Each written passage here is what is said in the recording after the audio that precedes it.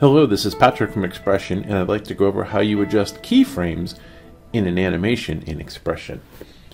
Right now we're looking at the over-the-shoulder scene from our demo content for trade shows and other things, and I want to adjust one of the keyframes just to kind of get a feel for it. If I am in the layout mode and I do Control-Shift-K on my keyboard, what you'll see is I get what we call the key graph editor. Well, I'm going to go in and choose OTS group, and you'll notice as I do that, all the channels that have some activity going on to it are in bold.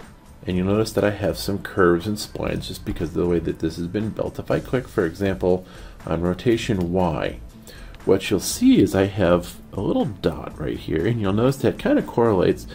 It's probably right about here on the timeline. Well, I'm going to just take my cursor and I'm going to highlight it. And I'm going to show you two things. I'm going to adjust the key position, in other words, the position on the timeline where that keyframe exists. And as I step it forward, I'm going to do the adjustment here, but I want you to watch down here.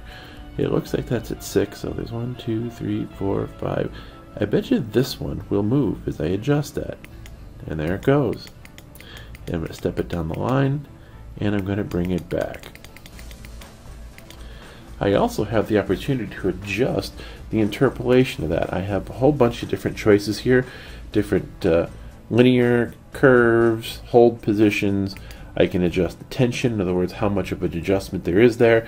But this is where I would go and move a timeline keyframe, and I would go ahead and adjust the properties of it. This is just one of the easiest ways I've seen to go ahead and adjust this. And the great part about it is while I might have that keyframe at 6 and I might have something else at 6, I can adjust those pieces independently, so it gives me a lot of strength in as far as modifying my animations.